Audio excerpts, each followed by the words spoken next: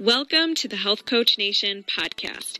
I'm your host, Haley Rowe, and I help you get clients consistently, market your standout offers, build your business foundations like your messaging, your niche, your offer, and I help you build a sustainable, profitable coaching business that works with your schedule. And I'm so excited to dive into the show. Here we go. I have a new free gift for you. It's my free time management system. And this is something that you're going to actually be able to stick with. It's nothing too fancy. It's not going to require spreadsheets. And it's basically teaching you how to love your calendar, how to plan your week and prioritize the result producing activities, how to prevent procrastination and keep getting better and better at time management with my 5 reflection questions you can use weekly. And it's what I personally used when I was juggling so many side jobs when I was first growing my business. So I can't wait to share it with you. It's at haleyrowe.com/time planning. It's all one word. And if you need the direct link or you can't find it, just feel free to DM me at Haley_Rowe, mention the time management system, and I will get you the exact link. All right, let's get into the show. Hey everyone, I'm here today with Lisa Hammett. Is that how you say your last name? Yep, correct. Awesome. And she is a success coach. She's been a TEDx speaker. I believe she's an author as well, yes. Right, Lisa? I am. And she's going to tell you a little bit about herself. But today we as business owners together wanted to come on to talk with other business owners about struggles with people pleasing and overwhelm, because we are at a time in business where there's more things you can even imagine that people are telling you you should be doing. And there's more expectations, I think, too, than ever before. So we're going to talk a little bit about that today. But Lisa, why don't you introduce yourself first and we'll get into it. Okay. Thank you so much, Haley. This is great. I'm happy to be here. So as Haley mentioned, I am a success coach, and in 2005, I reached burnout after 26 years in the corporate retail sector. And I left the industry at that time, started my health and wellness journey, and lost 65 pounds. And I've been health and wellness coaching now, for over 11 years. And then during the pandemic, I added the life coaching piece to it because obviously weight gain, unhealthy behavior is a byproduct of a bigger issue. And most often it's due to stress. So I formed my coaching practice, and now my niche is really helping executives and business owners manage stress to prevent burnout so they can live a happy, fulfilled life. So, and as you mentioned, yes, I did write my first book that came out late last year, From Burnout to Best Life. Love that. Love that title. Thank you. So tell me a little bit about when you were burnt out. What were you doing that was leading to that? And how did you start to navigate stopping some of those behaviors? Great question. So if you've ever been in the retail sector, anywhere, the service industry, you're kind of at the mercy of when the clients shop or patron.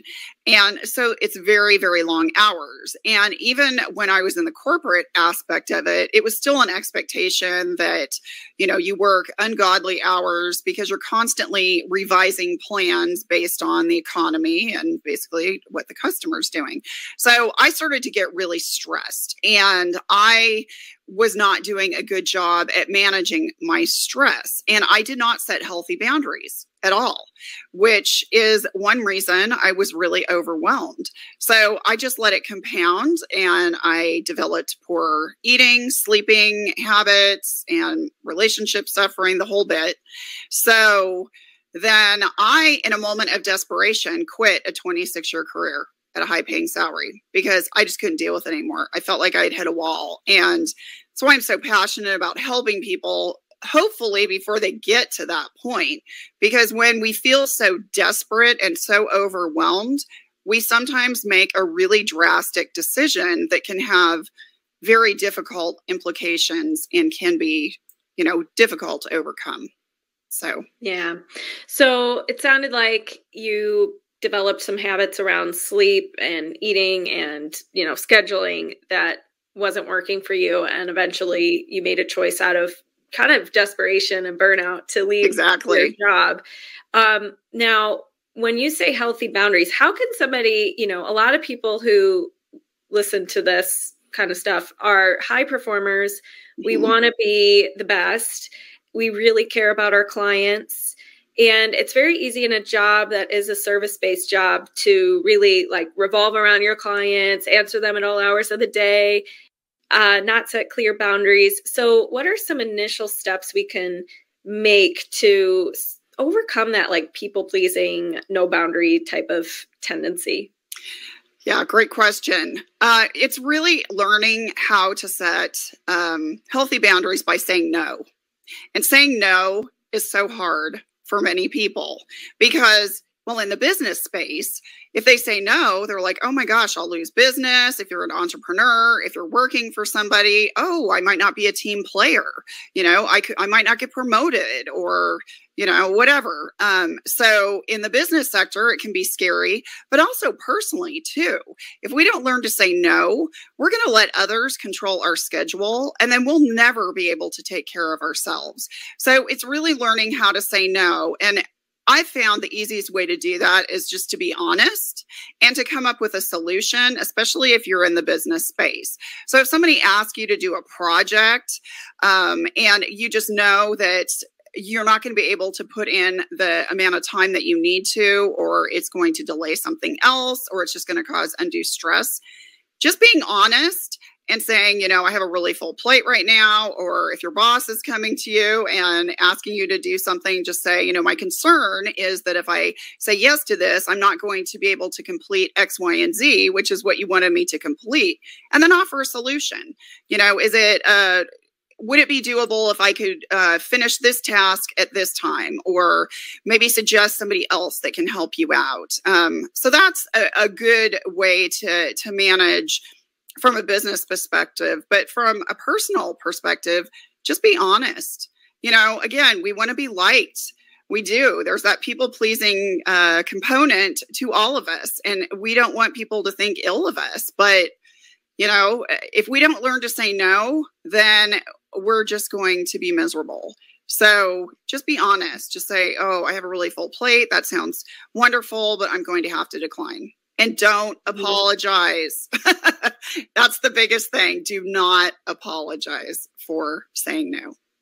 Yes, I love that. And one of the things that I read that really made an impact on me is instead of saying, sorry, this is late, or sorry, I can't take this on right now, saying something like, thank you for your patience is really a good way to turn that around. And also, when you said that you can say no, or you can ask a question. So I really like, if you're like new, if you're like a hardcore people pleaser, you're probably not going to jump straight away to saying no to a lot of things. You might just like taking it on, and it's like baby steps.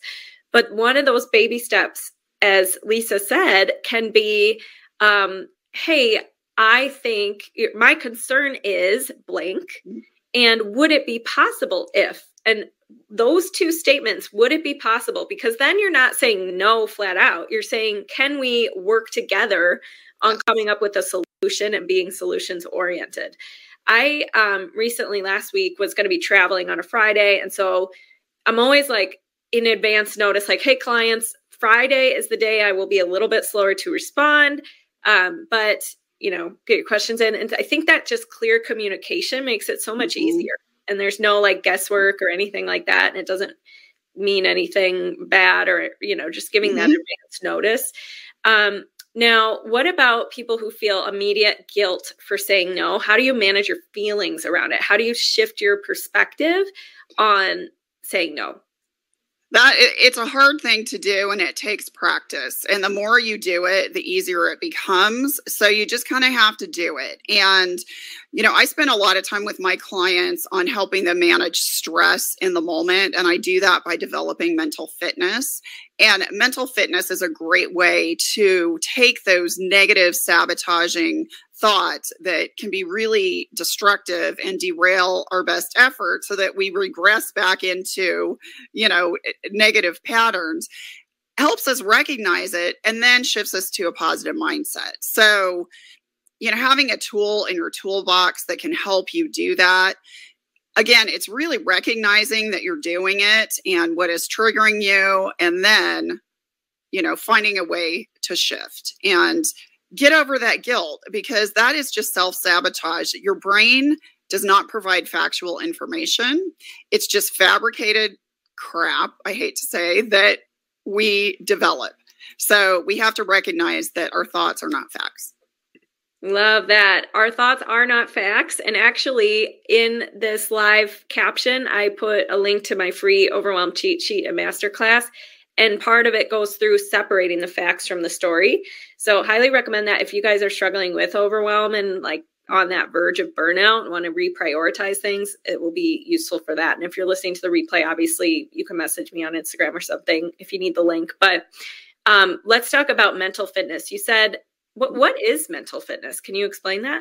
Absolutely. So it's basically, in a nutshell, it's recognizing those negative thought patterns that reside in your left analytical brain and intercepting them so that you can shift more readily to a positive mindset. So, for example, your negative brain, I shouldn't just say your negative brain, it's your left brain, is great for problem solving one task at a time. So we need it. But unfortunately, what we have learned to believe, it was a false truth, is that when we do multitasking, we're more efficient. Well, our brain is not designed to multitask. That was actually designed by IBM to run applications in the background for computers so they could run multiple apps at the same time. So we put a lot of stress on ourselves in our left brain because we try to force it to do something it's not designed to do. So that is kind of the self-fulfilling prophecy, but it's recognizing when these negative thought patterns occur, and it's things like anger, shame, blame, fear,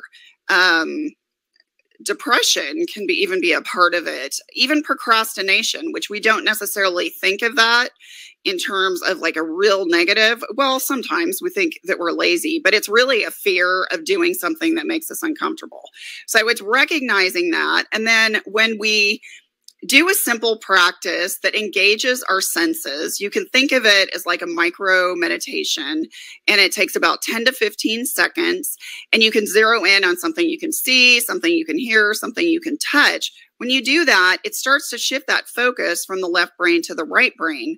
And when you're right brain focused, you see the big picture, you're clear-headed, everything kind of shifts. And I'm not saying you have to work hard towards something, but it isn't hard. There's like ease and flow, and kind of equate it to being in the zone. If you've ever been in the zone, if you're a runner, or if you're, trying to write or just on a project and things just seem to be going smoothly, you're right brain dominant.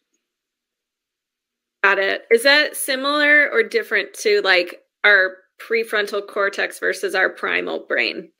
It is a little different, but it's all kind of interrelated. Mental fitness is based on neuroscience and cognitive behavioral theory. There's lots of research behind it. So it is a little different, but it is kind of all interrelated. And it's really, again, just understanding how our left brain can really hijack our behavior. Mm-hmm. And there are these ways that we can shift the focus in the moment. And that's what I like, because, if you're getting triggered at work because somebody is confronting you, or you're talking to a client on the phone, or it could even be, a partner, a spouse, a good friend, you can't just say, excuse me, I need to take a break. I'm going to go do yoga in the corner, or, whatever your way of managing stress is. You have to be able to react right then, so you can kind of quiet that before you escalate the problem by just reacting. Does that make sense? Totally. Yeah. I love that topic of pattern interrupts, because I think that so often, not only even if there's a personal habit you want to break, like just having a plan of when this happens, because so often we just act like, well, next time I'll just be better and I'll say no. But if you don't like actually break down, like, wait, what happened in that moment? What was racing through my mind? Why did I say yes? What was I trying to avoid feeling?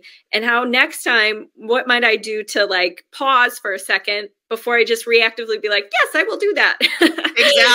Exactly. Yeah. So great points. Now let's talk about procrastination and overwhelm a little bit. So you mentioned we have these ways of coping or responding or reacting. And I think one of them is procrastination. So first, tell me a little bit about any tips you might have for procrastination. Well, it goes back to really a lot of it can be handled through mental fitness, but the underlying cause for procrastination is fear. It's either fear of success, fear of failure, but it's avoiding doing something that makes us uncomfortable. And as humans, we tend to take the path of least resistance. We do not like things to be uncomfortable. And that's why oftentimes we don't do things or sustain certain habits, because they're not created in such a way that they are sustainable. So the key is to, if you're working towards a goal or developing a habit, is to break it down into little bite-sized chunks that are, I like to call it almost stupid simple, where you would think, oh my gosh, I could totally do that. That's not even really a goal. No, it is. And the thing is you want to build traction, because again, your mind serves up all this mind trash. And how do you feel when you set a goal and you don't achieve it? You feel like crap, and you're like, I can't do this. It just makes you feel worse. So you want to build momentum and make yourself feel better. So if there's something that you're consistently procrastinating on, and then it's creating overwhelm because you're stressed and you need to do it, break it down in such a way so that it's almost stupid simple. And it would have to be these little consecutive steps. Don't try to bite off, the whole thing at one time, because that's not going to work. And give yourself some grace. You're human. Yeah. And I know so many people will think, well, little bite-sized chunks are not enough. I'm not going to move fast enough. I'm not going to get far enough. But the truth is, the longer you put off breaking it down, and if you are not where you want to be right now, the longer you're not going to build that momentum. So you might as well start with that doable plan and let your brain think it's not enough. Let your brain think you're never going to get there. But that's how we build trust with ourselves and honor our own commitments. And that builds a lot of confidence. And then suddenly procrastination becomes less of a thing for us, because we're less fearful, because we know if we say we're going to do something, we actually do it, right? Exactly. So one of the things in my Inner Circle program is we have a business protocol part where they create like a realistic plan of what their week's going to look like, or what they're going to be doing for their business that week. And I always recommend don't just say, I'm going to post, I'm going to post this week. No, how many posts can you actually stick with? How many podcast pitches are you actually going to be able to realistically, knowing that you're going to have to write the pitch, edit it, blah, blah, blah, are you actually going to be able to do? And we start somewhere and we develop what is the plan, so we can actually look at the plan if it's not working, or if we need to amp it up, or if we need to take things out because they need to reprioritize. And that way it's like something you can track. So tell me a little bit about when you were overwhelmed. So when we are business owners, we have a lot of competing priorities. We have our client delivery. We have, usually if we're a solopreneur, we have to do our own marketing. We have calls and meetings and all that kind of stuff. So any tips for, I know we said breaking things down, but when overwhelm comes up, or we're telling a story that we're maybe catastrophizing a little bit, any suggestions about how you manage overwhelm? Yes, absolutely. And this may seem stupid. I don't want to say stupid, but kind of remedial. But time blocking is so important. And I will use this as an example. I would block off times, clearly for appointments and if doctor's appointments, what have you. But I wasn't blocking off certain days. And what was happening is people were booking calls with me all over the place. There was no set schedule. I did allow for breaks, but it was stressing me out and overwhelming me. So it took a while, but I finally blocked off certain days for doing certain tasks. So if you are very task driven and have a lot of things on your plate, you need to do that as well. And stick to it, and eliminate distractions, because that's the problem too. It's, turn your phone off if you can for X amount of time, or at least put it on silent, put it away somewhere, and so that you can 100% focus. And again, it may sound remedial, but once you get control of your schedule, a lot of that overwhelm goes away because you are managing your time. Your time isn't managing you. Does that make sense? Yes, I'm a huge fan of time blocking. Even like schedule when you're driving, schedule the buffer time it might take if there's a tech issue in whatever you're doing today. Like there has to be that plan, because then you don't freak out when you're like, wait, oh my God, I've only gotten to 3 things on my list. Yeah. Time blocking actually allows you to see realistically, like, did I put way too much on my list today? You know what I mean? So one of the other things, though, that people get overwhelmed about is they're like, well, I don't know how long something's going to take me. I don't know how long that call is going to be. I don't know how long a post is going to be. Or my post takes me 2 hours. I wish it took me less time. And so there's like that pressure of like, well, I don't want to put it on a schedule because what if this happens, or what if it takes me longer? So what would you say to that kind of like concern? That's kind of an excuse, first and foremost. It's an excuse, and you're allowing yourself to sabotage yourself, basically. So you need to assign a time. It is what it is, and stick to it. And if you're not finished and you have to go to something else, then you have to go to something else. But maybe overcompensate. I mean, if it's something that you know is going to take a good amount of time, then pad in, 45 minutes or an hour or 30 minutes, whatever it is. But stop making excuses. That's an excuse for doing it because it's uncomfortable. And once you start doing it, it will get more comfortable. Yep. Okay, I'm going to throw you another excuse. Sure. And that is, I love being spontaneous. I don't want my day to be planned or batched. I want to have like room to be spontaneous. So then I would ask the question, how productive are you? And are you accomplishing what you need to set out to do? Because I would guarantee that you're probably not. So what you can do is schedule time to be spontaneous. I know that seems weird, but schedule me time, self-care, whatever it is.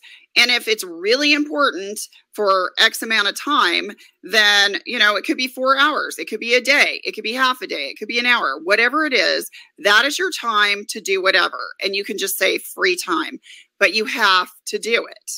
Yeah. Because otherwise you won't be productive and you won't achieve your goals. Amen. You're speaking words from a mouth. I brought this up on a group call like 2 weeks ago. We were talking about spontaneity and like scheduling your free time and stuff. And actually, I think I feel more free when I do that, because then I'm actually able to be present and I'm not thinking about all the stuff I didn't get done and all the stuff I should be doing, and like that I didn't have I like structure though, so I will say that. But okay, one question for you about your TEDx talk. So tell us what your TEDx talk topic was, and tell me a little bit about that process, just for business owners listening. Any like takeaways you had from it or anything like that? Yes, absolutely. So this was the first speaking engagement that I had ever done that I had to 100% memorize. So I'm a public speaker. I speak often. I do conferences, webinars, what have you. And I feel very comfortable speaking, but I run from a slide deck and I don't have to memorize. Well, when you do a TED or a TEDx, it's memorization and it's just constant. You just have to keep repeating and repeating yourselves and practicing until it kind of becomes second nature, because the expectation is very high. So if you've ever considered doing a TEDx or a TED Talk, I encourage you to do it. You can go to TED.com and you can find out all different ways to get involved that way. But they do assign you a coach. So if you're like, oh gosh, yes, I do have something to say, because they look for thought leaders and they do have a theme that you go around, but you can always spin your story into that theme. I encourage you to do it because they will assign you a coach. Now, fortunately, I didn't have to spend hours and hours and hours with a coach because I'm, pretty well versed in speaking, but he did give me some really good tips. So it was a great experience. My TED Talk was actually talking about how to manage stress and other negative emotions in the moment by developing mental fitness. So I actually walked the audience through a mental fitness exercise at the end on how they could engage their senses and shift when they're feeling those negative thought patterns so they can shift to the positive right brain and have clear-headed focus and be calm. Very cool. Awesome. Mm-hmm. Yeah. And I think I saw it a little bit. You had sent it to me. So maybe we could put that in the show notes when this is a podcast, everybody. So if you want to check her out, you could do that. Lisa, where can everybody connect with you, find you after this interview? My website is the best way. Thank you for asking that. And it's real easy. It's lisahammett.com. So my name is up there. So it's lisahammett.com. You'll hear, you'll see about, what my background is. And I have a speaking page and my TEDx is up there. Also talk about my book. So you can, and there's a link if you're curious about it and want to purchase or know somebody who might be interested in it. So there's, recommendations from various people who have worked with me and and links to my social media. So that's the best way to get a hold of me. And you can email me directly from there as well. Great. Yes. And that's 2 M's and 2 T's. And thanks so much for coming today. Thank you. This has been great, Haley. I really enjoyed it. Me too. All right. Talk to you soon. Hey, thanks so much for listening to this podcast. And if it's really helpful for you, I'd really appreciate if you share it and or leave a written podcast review. This tells the podcast sites that our show is useful and it will be promoted to more people that way. Thanks again.